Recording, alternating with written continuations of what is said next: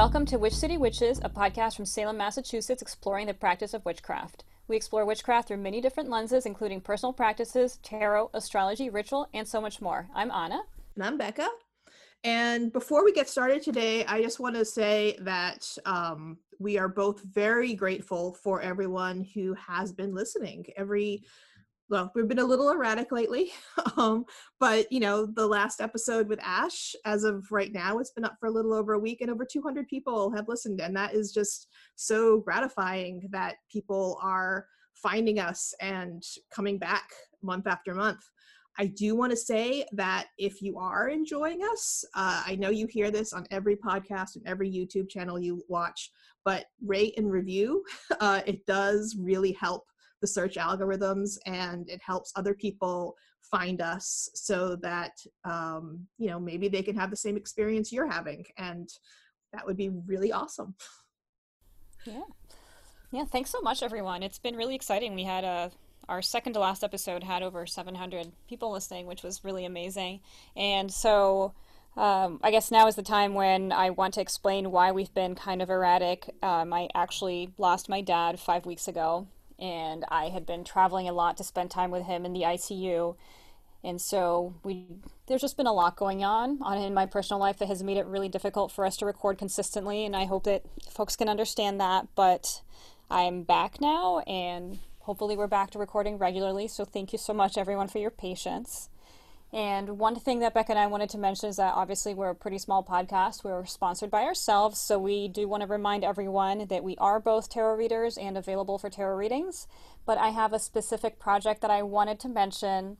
I'm originally from Brazil, as most of you know by now, and I have a cousin who I'm very close to who still lives back home in Rio. And she is close friends with an indigenous tribe in Brazil called the Funio. And they are the only tribe in Brazil that has managed to preserve their original language, and they work very hard to preserve their traditions. And they have been struggling a lot with COVID because they make their money selling their crafts at various events and shows around the country in Brazil, and they have not been able to do that. And so I have made a personal commitment to help that tribe as much as possible. And so I have a handful of their handcrafted ritual items that I am selling through my website to send the money back to them. So if that's something that is of interest to you, please check out my website. It is ana-campos.com. That's ana-campos.com. And please take a look and please share, because it's really important to me to help this tribe. So thank you. They're really beautiful. Thank you. Yeah, and so today's topic, in light of what I just went through, and folks, I don't think we've mentioned this in the podcast before. Becca also has lost her father, and that was 2 years ago now. It was spring of 17, so 3 years now. 3 years, and so today we're going to be discussing death in many different aspects and how that intersects with the practice of witchcraft. And I know that that can be a little bit of a scary topic, but I feel like it's a really important one within the context of witchcraft, because witchcraft really deals with the entire life cycle. And I think that it's very easy to kind of focus on the, air quotes, lighter aspects of the practice, but we really need to understand that, when we're talking about balance of energies and all the things that we do, birth and death are two sides of that coin, and we do need to talk about that. Yeah, and I think right now with there's a global pandemic happening, and people all around the world are dying at much higher rates than usual. I think that this is something that far more people than any of us would want to have to deal with this are dealing with right now. Yep, that's definitely true. Yeah, my father, I guess just for the record, did not pass away of COVID. He passed away of lung cancer. So I mentioned in an episode, I don't know which episode it was at this point, but that idea of having a consistent practice. And I remember saying that when there's something that matters enough to you, you will find that consistency. And I mentioned that I had been doing, rituals and prayers every day, and it had been for my dad. Obviously, that situation didn't turn out the way that we wanted, but that is a way that, my personal life very heavily influenced the way that I practice witchcraft for a whole year. No, I remember, like, in the before times when we used to like do things with people, that if we went out to dinner together or something, you'd be like, okay, well, it's this specific time that everyone in my family is doing this. I need to be quiet for 5 minutes. So Oh yeah, I remember that being at Gulu Cafe and like running outside to pray outdoors. Yeah. one of the things that you just talked about was the idea of birth and death being the beginning and the end of the cycle, and it's obviously something that all of us will experience. No way around that yet. So one of the things that I wanted to bring up that gets asked a lot in the Hellenic tradition that I follow is this idea of people ask about this idea of miasma, that it's a term that in English gets used as just like sort of a general sin. And a lot of people who come to paganism from Christianity try to like look for that original sin idea. But miasma to the ancient Greeks was really anything closely related to birth or death. It was like these really human elements. The idea wasn't that it was bad, but it was something that you wanted to wash off of yourself before you went to temple, before you tried to have a relationship with divinity, before you met them in their clean temple. You wanted to like these really human elements of birth and death. And so I think that that those two things are so closely related. Especially, I know, in my notes of things to talk about today, I have the idea of reincarnation, and a lot of I personally, I believe in reincarnation, and I know it's fairly popular among pagans, but not not universal by any means. And the idea that death leads to birth just as birth leads to death. Hmm. Yeah, one of the things that I really embraced about, the lineage and tradition of witchcraft that I practice, and, we know that I do consider witchcraft a religion, but the way that my high priestess always described witchcraft is as the non-dogmatic religion. Mm-hmm. It's not a religion that has everything written out and prescribed. And so, we talk about death and the afterlife, but I've never seen anything that gives a prescribed sort of description of what it is that's happening there. And I Mm-hmm. feel like one of the beauties of witchcraft is that it's not a religion that claims to have all the answers, and that it really tells you that it's okay. The point Mm-hmm. of having a teacher or a high priestess or a high priest isn't that they're going to tell you all the answers of how everything works, but it gives you a sort of a framework to be in this life and help you understand that it's okay that you don't know everything. Right. Yeah. And, and thinking about those answers is a big part of how we do process death. Mm-hmm. And, what comes after. And, I think, before we started, I was talking that a lot of traditions have this idea of the multiple souls, of that, because sometimes a question can come up of, well, if you're reincarnated, how do ancestor spirits work? Like, that's, you get used up in this reincarnation, and there's this idea that your soul has more than one part. And so maybe part of you is reincarnated, and part of you goes back to some sort of god force, and part of you becomes an ancestor spirit, and part of you is still haunting your apartment. um, so that that the soul has different parts, and it doesn't have to be one answer, that it doesn't have to be like this one thing that happens after death. It Mm-hmm. could be a rainbow of things that happens. Yeah.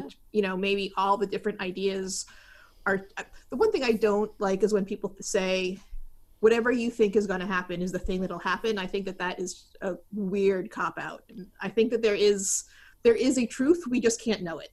Yeah. I mean, it might be that in the final moments you experience what you're expecting to. I mean, who Yeah. knows? I guess we'll find Yeah. out when we get there. Yeah. One thing that was interesting, sort of in a personal sense, is uh, because of geographic complications with my family. I was there when my dad passed, but my grandmother, his mother, who is still around, she's 92, Mm-hmm. she was not there, and we had to deliver the news to her that he had passed. Mm-hmm. But before she even knew, she didn't even know that he was at that point. But she went up to my aunt and said, I've been thinking a lot about your brother because he came to me in a dream last night and talked to me all night.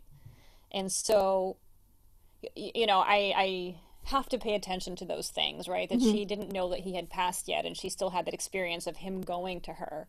I had another aunt who, she sort of knew it was coming, and this door in her apartment just slammed out of nowhere, and everyone's like, well, what was that? And Hmm. then she messaged me, and that was the moment that dad had passed. And so, yeah, I don't know, things happen in my life that really support my belief in there being Right. something, beyond this plane of existence. And obviously, I'm a shamanic practitioner, so I very much embrace the idea of non-ordinary reality and, ancestral spirits and helping spirits. Which I guess brings me to one of the other things that I wanted to talk about, which is what is that difference within a shamanic framework between a dead relative and an ancestral helping spirit. Hmm. Um, and in the way that I've come to understand it, and I think Sandra Ingerman mentions this in her podcast in one of the many episodes that she has, which is Why Shamanism Now, is the name of her podcast, is the idea that once you pass, you're not automatically a resolved spirit, right? Like you're still sort of a dead human soul with all your human baggage. And it's not until you've done the work on the other side of reconnecting to source and choosing to become a helping spirit, it's not until then that you become an ancestral helping spirit. Before that point, you are still just a dead relative. And so one thing that's part of my practice, when it comes to having altars for the dead or a family altar, is not putting every person who is a dead relative who I want to honor, they don't go on my helping spirit altar, because those are different energies. And I will admit I have not journeyed yet since my dad passed to see where he's at. I'll cross that bridge when I'm ready to, but I'm very interested to see what my relationship with him becomes kind of in that next step.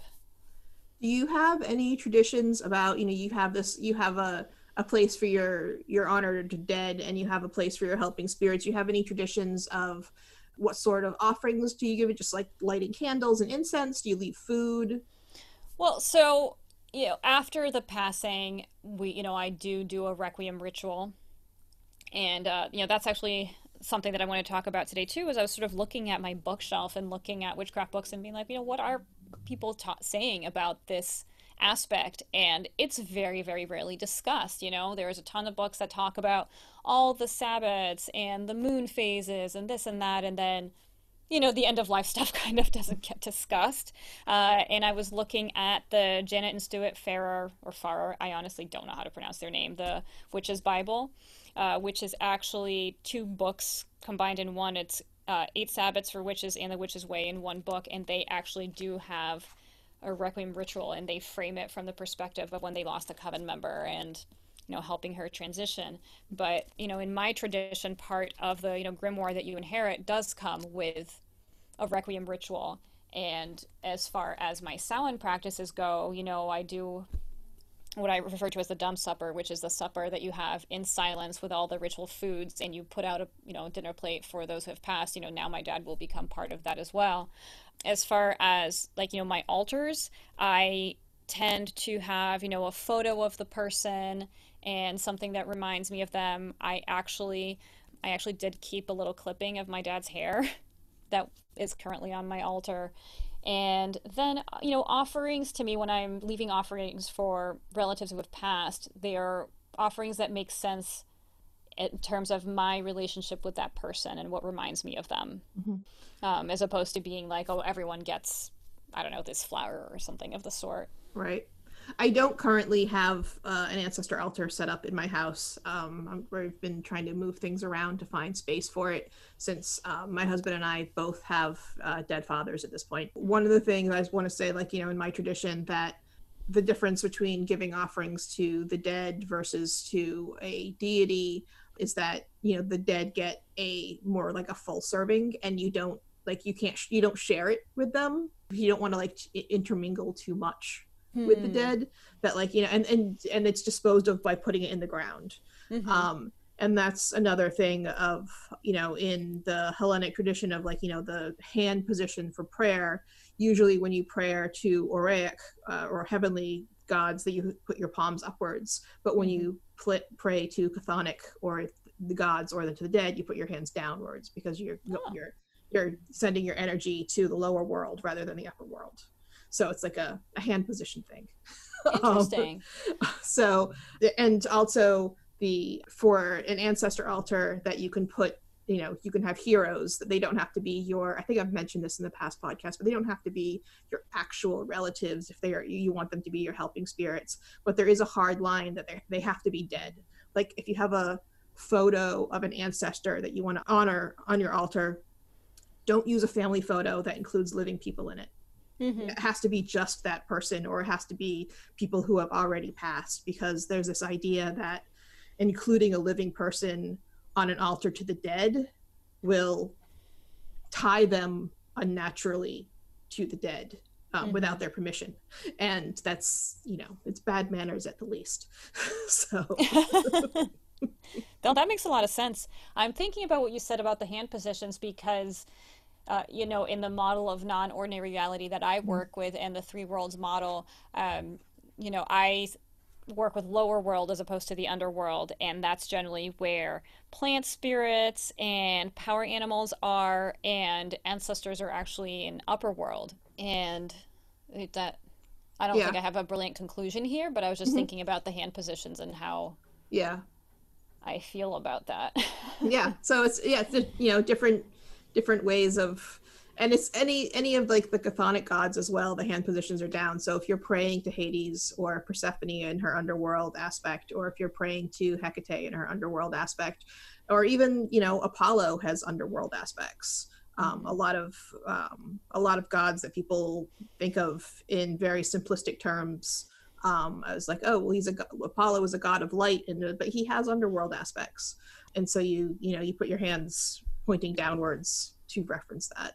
But as you said, we both have lost our fathers now. Mine was, like I said, about 3 years ago. He had been sick for about 2 years. He had some sort of dementia. We're not sure exactly what it was. It was not Alzheimer's, it was some other form.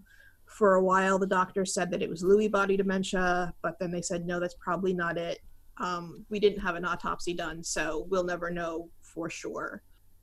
But it made those last 2 years very difficult because I don't know, people listening to this have a lot of experience with dementia patients, but they are not easy people to get along with.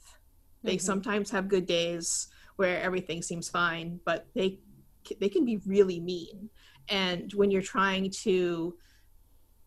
know the end is coming and you're trying to make the most of your time, and the other person is not cooperating, it's very frustrating, and it feels very selfish to be frustrated by it. Mm-hmm.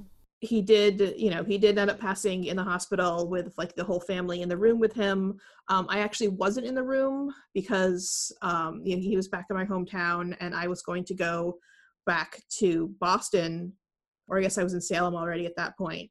And my sister was driving me to the train when my other sister texted us to say, he just passed, come back. So I missed that by about 20 minutes. I'm not upset that I missed that though. Yeah, I was not there at the moment of. I was there. Um, COVID has definitely made things more complicated. But at least Dad was in the hospital back in Brazil, where I had a little more flexibility than I would have had here in the U.S. now with COVID. Mm-hmm. But I basically rented an Airbnb across the street from the hospital he was in, and so I was there. He was intubated for 8 days before passing, so he wasn't conscious anymore at that Mm-hmm. point. But I was there with him the night before, and I, missed his passing the next morning by about 20 minutes. So I Mm-hmm. got there right after. But I was there, for his last night, and I was there for, every day for what, 2.5 weeks, I think. Right. Yeah, and it's interesting because, as much as death is not discussed, kind of as much as I think it should be in witchcraft circles, one of the things that has always been a big part of my personal practice is psychopomp and the concept of death doula. And for anyone who has never heard of death doulas, it's sort of like a birth doula, but someone who helps people at end of life and helps people cross over. And it's been interesting having to do that work, for my own father, sort of so early in my life. Um, I'm 36, I'm not that old. And also talking about psychopomp, there's sort of two meanings to the word here. One is, psychopomp in mythology that Becca, you're going to talk about Hmm. more, but also in shamanic circles, the word psychopomp has become used for the work of helping, people cross over, but us as humans doing it, as opposed to psychopomp in mythology, which is that figure that's helping people cross over, in the spiritual realm. There are people who are here doing psychopomp work, and so that's the work of being there when the person's passing, but also after they have passed, helping that spirit to cross over.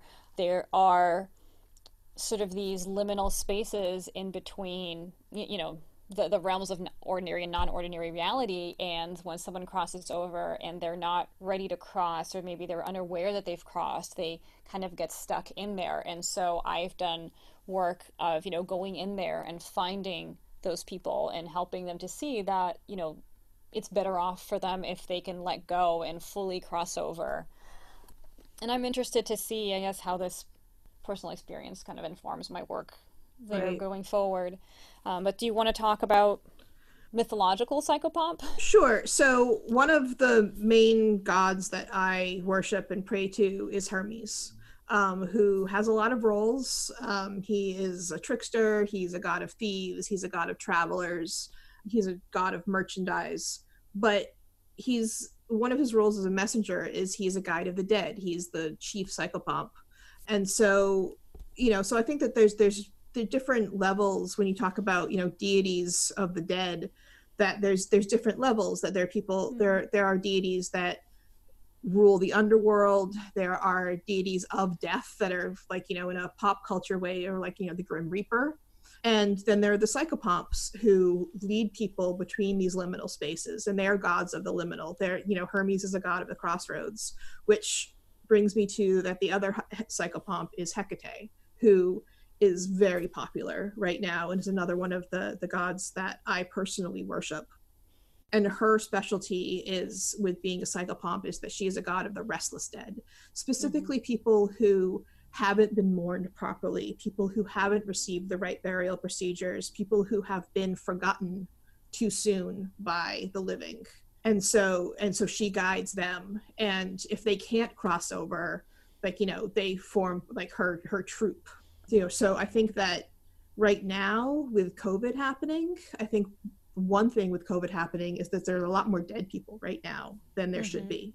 That there's a pandemic. Impacting every country across the world to greater and lesser degrees.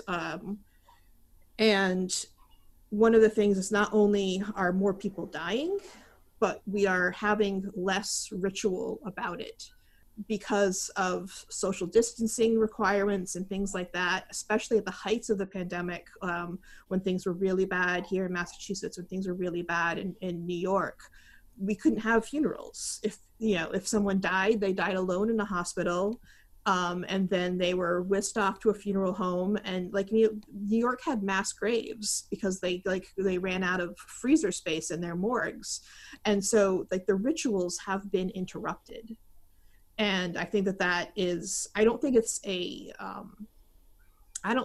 a coincidence that this is happening when so many people are being called to worship Hecate, Mm-hmm. and that she is the god of the restless dead, because there's a lot of restless dead right now. That's my feeling. And so I think that and in fact, when Hermes became one of the main gods that I follow, one of the most frequent prayers that I say to him is, if driving down the street and I see roadkill or something like that, a very short prayer is just simply, may Hermes guide your footsteps. Mm-hmm. And if I'm in my house, I probably don't say it at all. But if I'm in a car, I probably, I'll say it 5 times in a trip, because there's a lot of small deaths out there. It's funny that you mentioned that because, I do that too, and not to Hermes specifically, but whenever I see, roadkill or an animal has passed free, Mm-hmm. I take a moment to just sort of clear that energy and make sure that that spirit has passed. And I was actually discussing this with someone else just a couple of days ago, and then I came across on Facebook of all places work by a woman, and I don't know if she does this as artwork. I'll be honest, I'm not entirely familiar with the backstory, but whenever she finds roadkill, she will actually pull over and take the animal and set them somewhere green and create like a mandala of flowers or other offerings around them. And she's taken photos of them, and it's actually a really beautiful project. Hmm. And so I'll be sure that we can add that as a link to the show notes, because I do think that it's worth seeing sort of the care that someone has taken with these creatures who, if you think about it, right, from the perspective of an animal, right, freeways are terrifying. Like, Hmm. even as a human who understands what's happening, they are terrifying. And so what to us is just, to most people it's just, oh, whatever, it's more roadkill. Like, it's a very traumatic death for that creature experiencing it, so it's nice to see someone sort of taking that extra care there. Yeah, I don't quite go to that degree, but if my cats kill a mouse or I find an animal like a bird or something dead in my yard, we do actually have a small graveyard in our yard for animals, and they're not when our personal pets die, we have them cremated and we keep them in the house. But Mm-hmm. when small wild animals die, either in our house or on our property, we have a little space where we bury them and we say words over them. And there's several mouse corpses out there because our cats are monsters, but I love them. So, but I think that some people might say, well, like roadkill or a mouse dying, it's not the same thing as a family member dying, and it's not the same thing, but it's on a scale. And I think that if you can open yourself up to acknowledging those little deaths that you encounter all the time, that, if you drive out to the grocery store right now, you are likely to see a dead squirrel. Mm-hmm. That if you acknowledge that and kind of like process that in a way that this is a living thing that has passed, then I think that opens you up more to processing it when, people that you know and love pass. Interesting, because it reminds me of, I think it was a couple of years ago at this point, but I was driving back from New Hampshire. It was during the summer. I was driving from New Hampshire to Massachusetts, and I saw over 100 dead squirrels in the span of an hour. They were just covering the freeway. I don't know what happened. And I started counting them, and at about 52, I was like, I can't keep counting them.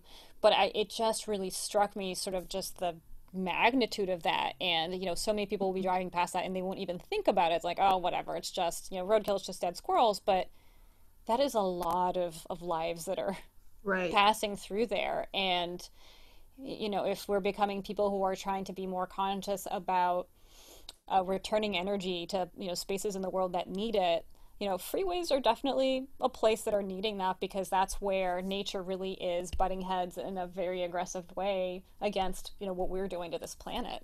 Right.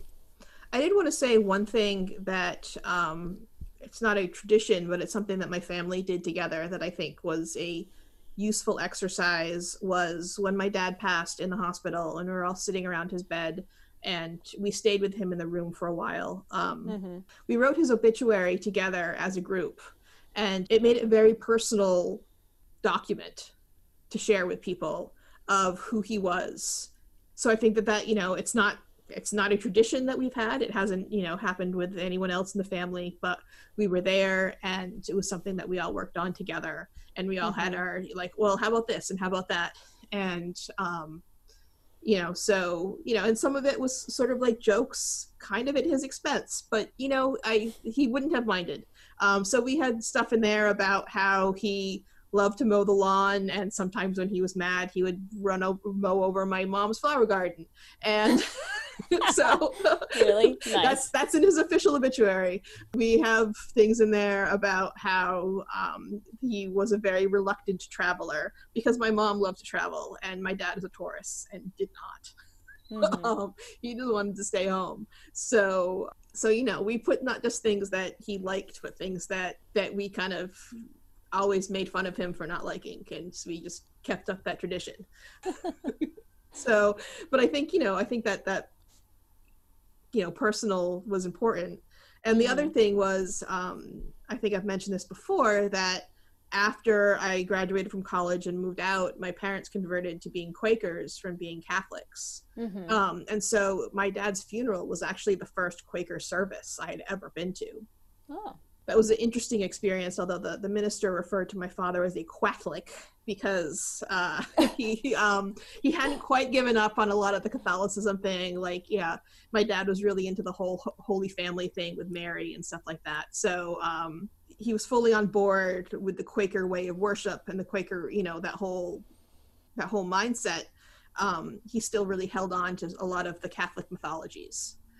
So that was the first Quaker service I'd been to. And, we actually didn't have a eulogy. The minister spoke for a while, and then they just like passed the mic around the room, and whoever wanted to say anything, raised their hand, grabbed the mic, and said stuff.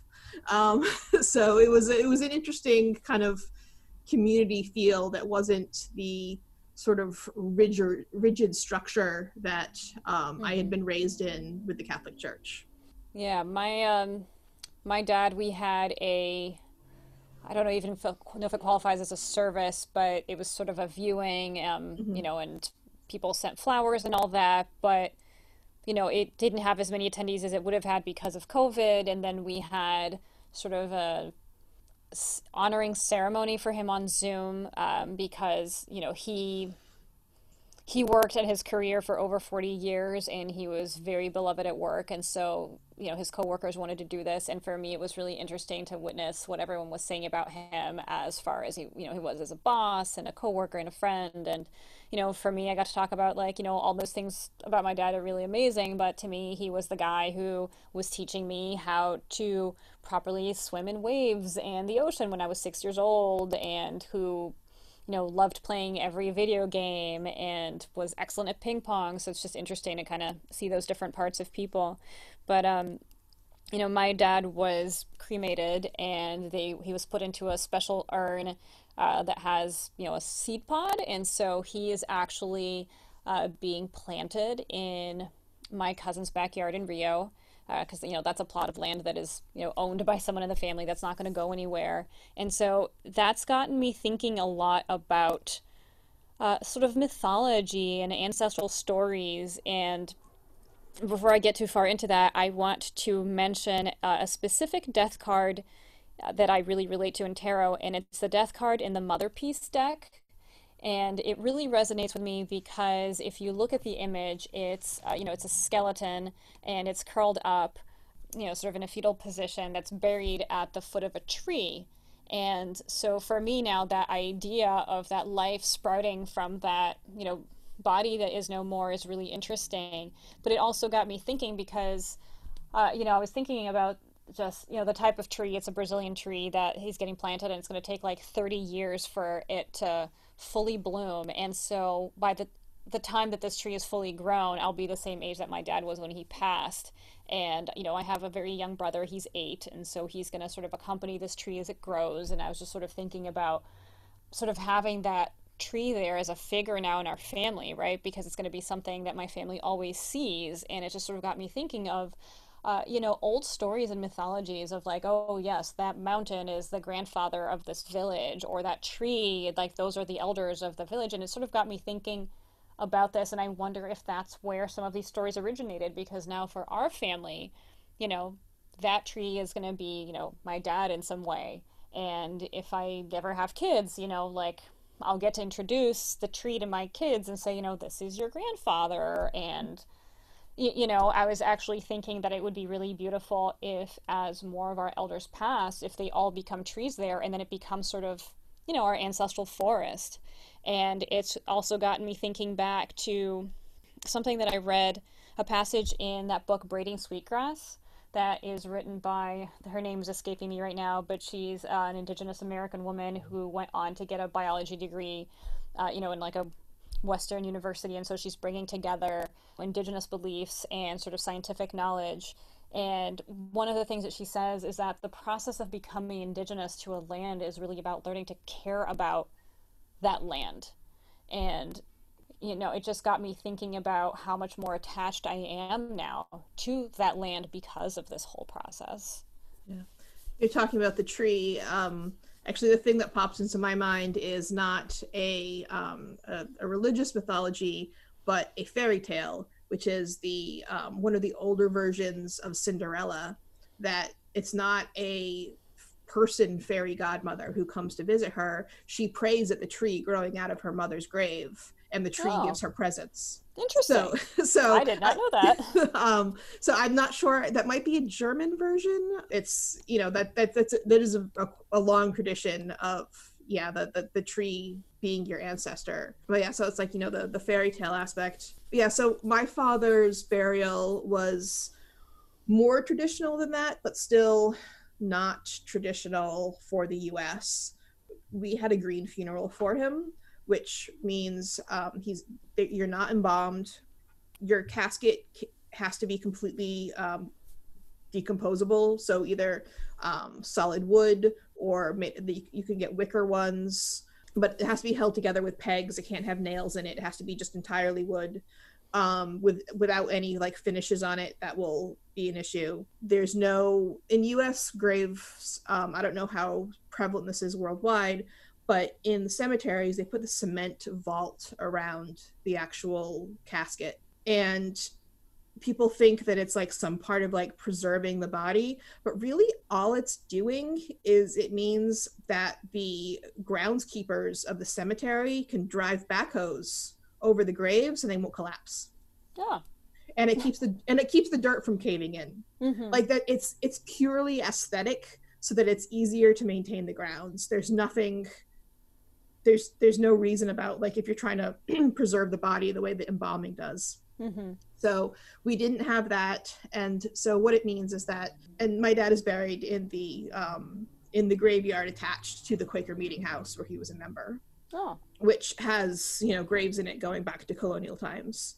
It'll have to be filled in with dirt as it collapses. But, you know, this is the first green burial that even though, like, you know, this is a very small cemetery attached to a Quaker Meeting House, this is the first time that they had done a green burial in 100 years, since these modern techniques were invented, you know, in Victorian times. But, you know, a lot of people are like, oh, this seems like a good idea, let's go in this direction. Mm-hmm. And you had to get special permission for it, right? We do. It's really up to the cemetery itself. The state of Massachusetts will allow it if the cemetery is okay with it, but there's special permits that you need to get for it. A lot of public cemeteries do not allow it at all, mm-hmm. because it makes it harder to maintain, basically. Mm-hmm.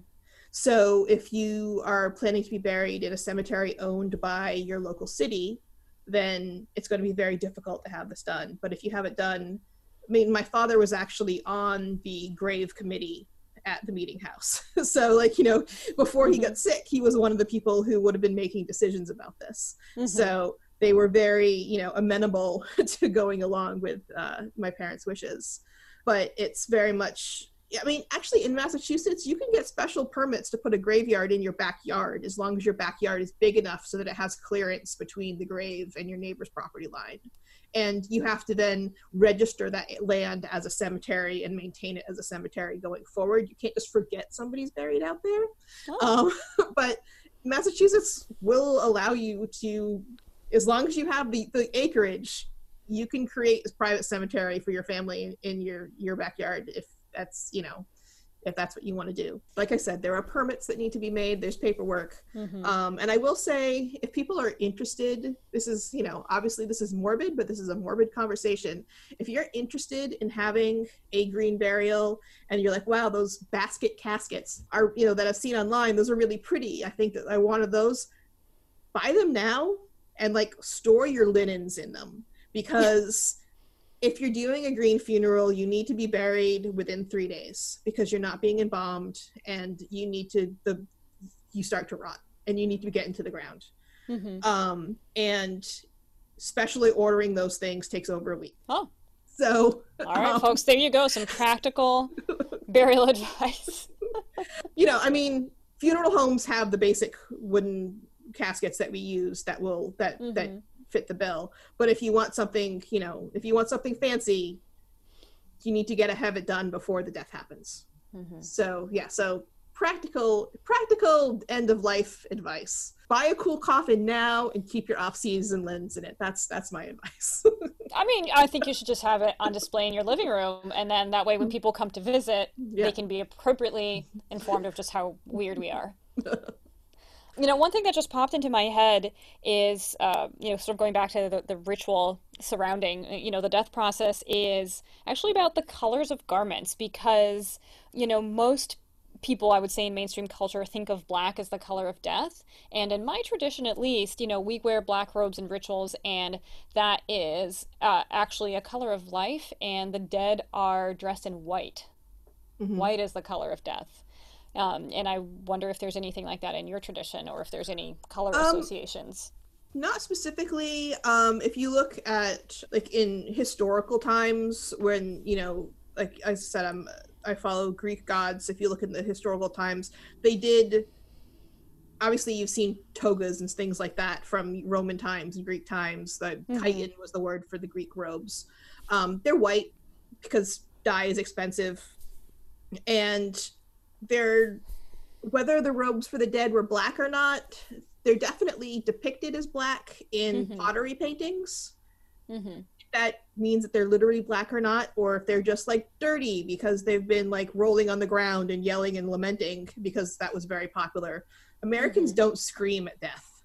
Yeah, So have you ever heard of the concept of professional mourners? I You can have, yeah. actually hire someone to attend a funeral and to like cry and wail for the dead, and it's something that helps people who have trouble sort of expressing those emotions be able to do that. So like if you come from a family where everyone's got like a nice British stiff upper lip and you folks need some help mourning, you can actually hire someone to come to a funeral and cry because seeing someone freely express that can help you kind of do that.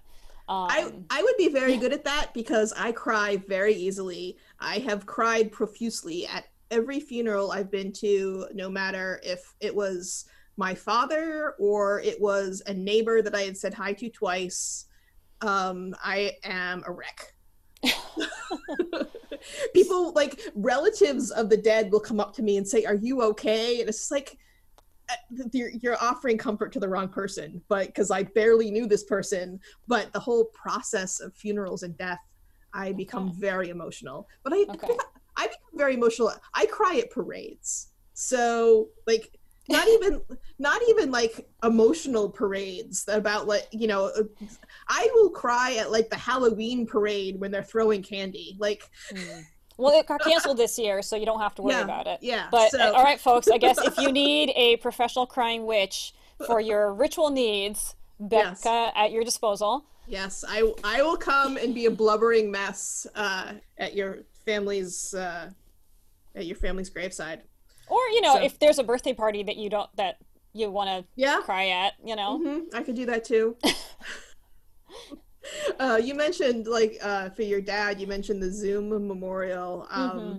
I actually did have I attended one of those in April.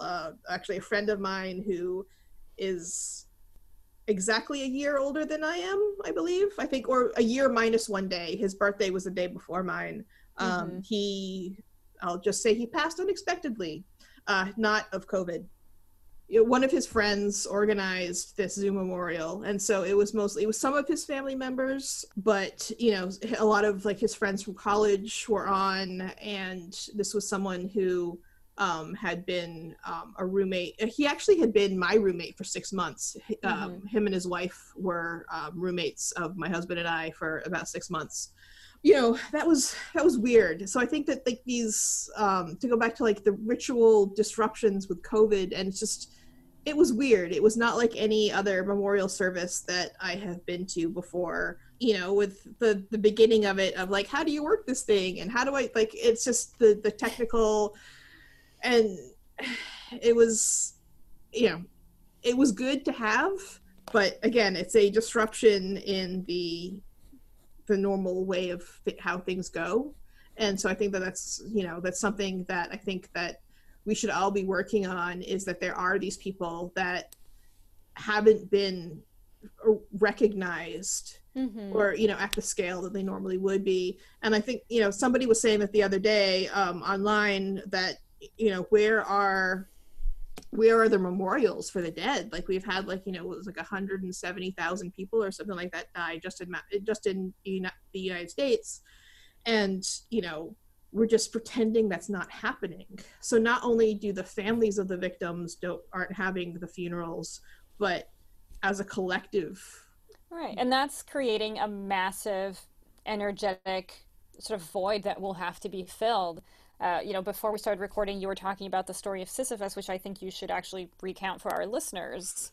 Sure. Most people know the story of Sisyphus. He was condemned to spend eternity rolling a boulder up a hill, but when he's halfway up, the boulder slips out of his hands, rolls back to the bottom, and he needs to start all over again, and he can never continue. And like, well, why was he punished like this? What did he do? Well, he tried to cheat death, or he successfully cheated death once, actually.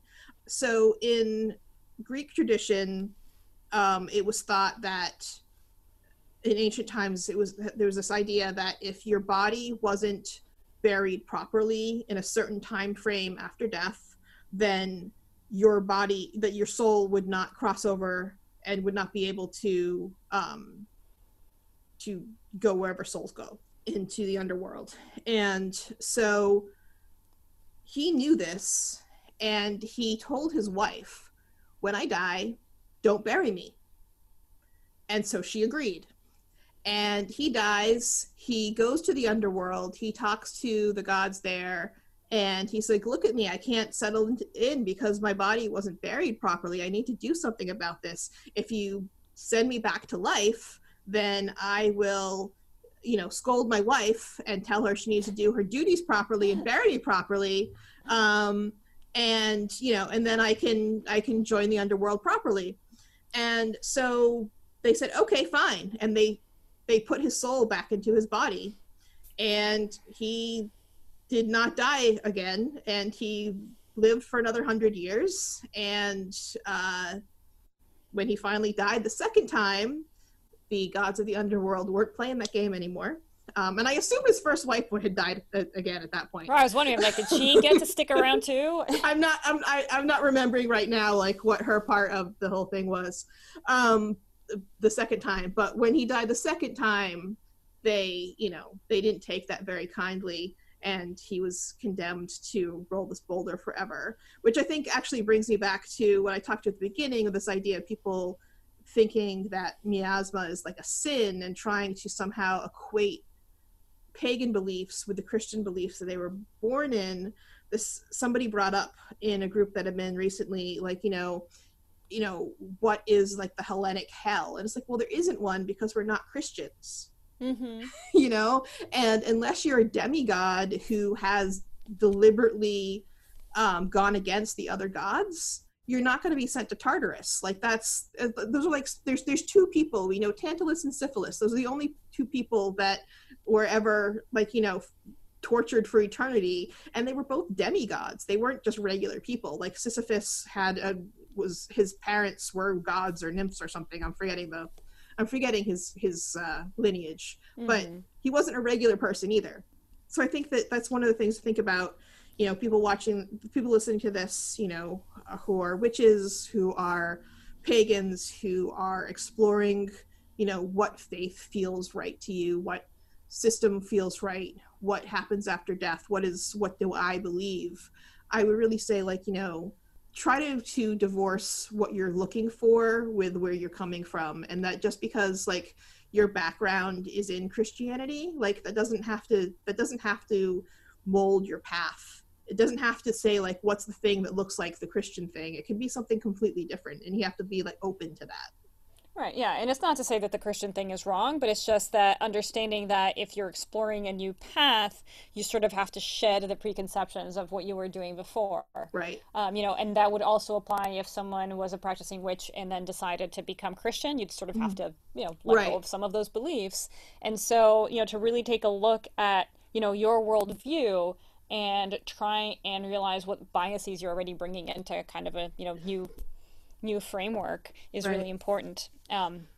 And circling back a little bit to the mythology talk, because you were talking about the different kinds of deities for different Hmm. aspects of death, and you talk obviously from a very Hellenic perspective, and I tend to work more with Celtic deities, and two deities that I work very closely with are Ceridwen and Morrigan.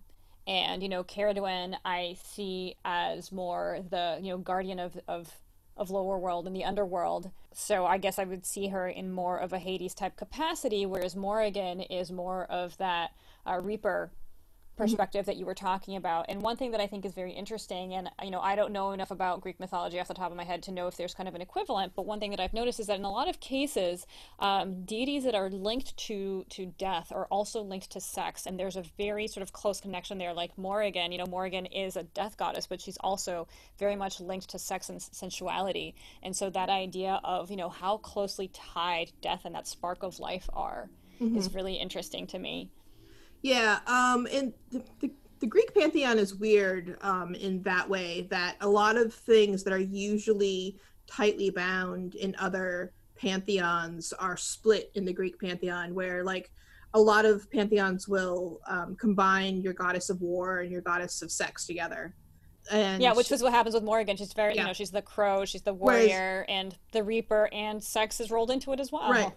Whereas, like in the Greek pantheon, you have, Aphrodite and Athena are very different goddesses, and then you have Ares, who is, a god of war, and but they definitely are connected. And there's actually there's interesting archaeological evidence that in Athens, at least, the temples of Athena and Aphrodite had underground tunnels connecting them, and there were rituals that happened of like passing objects back and forth. With the god with death and sex, the closest I can think of would be Persephone, who you Oh, know that's a really good point. so she's the goddess of death.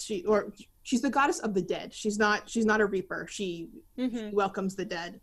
But so she's also the goddess of springtime, and she's the goddess of flowers. And and like she's Yeah, the which goddess, is which is fertility, right? right, Like yeah, that's inevitably linked. yeah. And when she goes to, when Hades takes her and, she becomes queen of the underworld, like that. There's a whole metaphor there about her, sort of blossoming into, Hmm. sexuality, right? She's Right. that is a sexual maturity for her, and then we can get into a whole analysis of Persephone and patriarchy and all that. But Mhm. Well, yeah, I've I will say from that perspective, because that comes up a lot of like the Greek gods rape a lot, and I think that one of the things is that the words that the Victorians translated as rape can mean a lot of things. And one of the things means that it's not that the woman hasn't given her permission, but that her father did not give permission. So the fact that interesting. Persephone runs off with Hades without Zeus saying it's okay, that's the problem. And it doesn't say It's anything at all about whether Persephone wanted to do it. It means that she wasn't properly married. She didn't have her father's permission. She wasn't properly right. married, which of course is the patriarchy. Yeah, I So, mean, and that goes back to discussions of all sorts of translations that are linked to old religious texts, mhm, like the word virgin, like to say, and this is always controversial to say. So sorry in advance, folks, but mhm, when we talk about the Virgin Mary and being virgin until marriage, there was a time when the word virgin didn't mean sexually, pure. It meant mhm. unmarried. Right. Yeah. That's very different, and Yeah. so And that comes up a lot with like, Athena's the virgin goddess, and Artemis is a virgin goddess, and Vesta, Hestia is a virgin goddess. And like, what does that mean? It means different things for each one of them. But it mostly means that they don't have a male consort. right. It doesn't mean that they have sworn off sex. It doesn't mean that, Yeah, it doesn't mean you know, celibate. Yeah. yeah.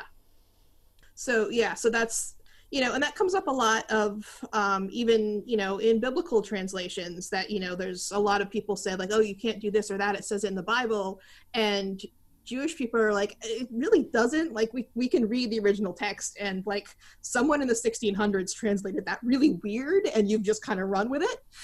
Right. So there's a lot of things with translations that when you read it you read a modern translation and you say like, oh, that's weird. It's like some of it is just old customs that are outdated and we've moved past those customs. Hmm. Some of them are just faulty translations. Right. And the thing is, without getting into an argument of, what's the original source of any Mm-hmm. of these materials or any of that text, these are things that are getting passed down, through humans, from humans to other Right, humans. And if you're translating something or interpreting something, like your bias is going to affect that. right. And And I mean, there's no way around that. and with Greek mythology, a lot of the stuff we have it from Homer, but we also have it from Ovid, who was not Greek, he was Roman, and he clearly hates women. Like, like if you read like any of like Ovid's poetry, like he had it in for the goddesses. Like he was not okay. So like, just because something is old doesn't mean that they didn't have author bias. Like Right? Yeah. This is something that we've discussed before, that just because something is old, that doesn't make it better or more valid, and it doesn't make it more accurate. I mean, we also have to remember that history is written by the victors, and so mhm, everything that we know that's been passed down is very heavily biased, yeah, right? Because the fact that it got to us means something, right? It had to pass through right. a specific path of people who were in positions of privilege, who were controlling history, who were able to get that information to us. So there's so much that's lost, but everything that we have that's old is absolutely presented through someone's perspective and their preconceptions. Right. So, but yeah, so I think I don't even know how I got on this conversation. I did want to roll it back at you talking about like, white and whether it's, the color of life or death.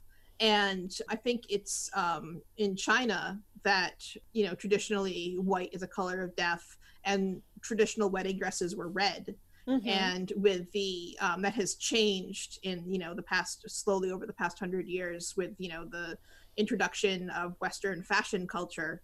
But there's definitely, so that the idea that white is for shrouds, I think is not specific to your tradition. I think that Mm-hmm. there are a lot of other places that, and I mean, some of that you do see it pop up into Western pop culture with like, the ghost draped in a sheet. Mm-hmm. We do have that sort of like All right, the, ghosts are white yeah, sheets. That's that definitely, that's yeah, that's that lizard mainstream brain, culture. yeah, Yeah. that lizard brain remnant of like, people dressed all in white are dead. So like, or they're a bride. So All sheets are haunted. yeah, all sheets are haunted. That's why I don't have white sheets. I have gray sheets. Yeah, that's how um you keep the ghosts away. If you don't buy white bed sheets, your house can't be yeah. haunted. Lauren says that I didn't do that properly though, because she has seen things here. So I don't see spirits, but other people say that they have seen a few. So Hmm. Yeah. Well, I do think that we've been going on for about an hour, if I'm not mistaken. So thank you everyone for tuning in and for sort of putting up with us while we've gone through, COVID and my dad's passing as we kind of try and figure out our schedule again. And we really appreciate everyone who's hung in there with us. And you can always reach us over email at askawitch@witchcitywitches.com, and you can follow us on Instagram at witchcitywitches. Please do feel free to reach out. Again, Becca and I are both available for tarot readings. You can book us through the website witchcitywitches.com. And I just wanted to remind you about my project to support the Funio, the indigenous tribe in Brazil, and to take a look at my website. And we will put a bunch of that information in the show notes. And thanks for tuning in. I do also just want to say, if there is a topic that you think we should cover, or if there is a person that you think we should interview, even if that person is yourself, definitely send us a note at Ask a Witch at Witch City Witches. We would love to increase our our topics and the people that we have on. And yeah, All right. Well, thanks so much, folks. Talk to you next time. thanks.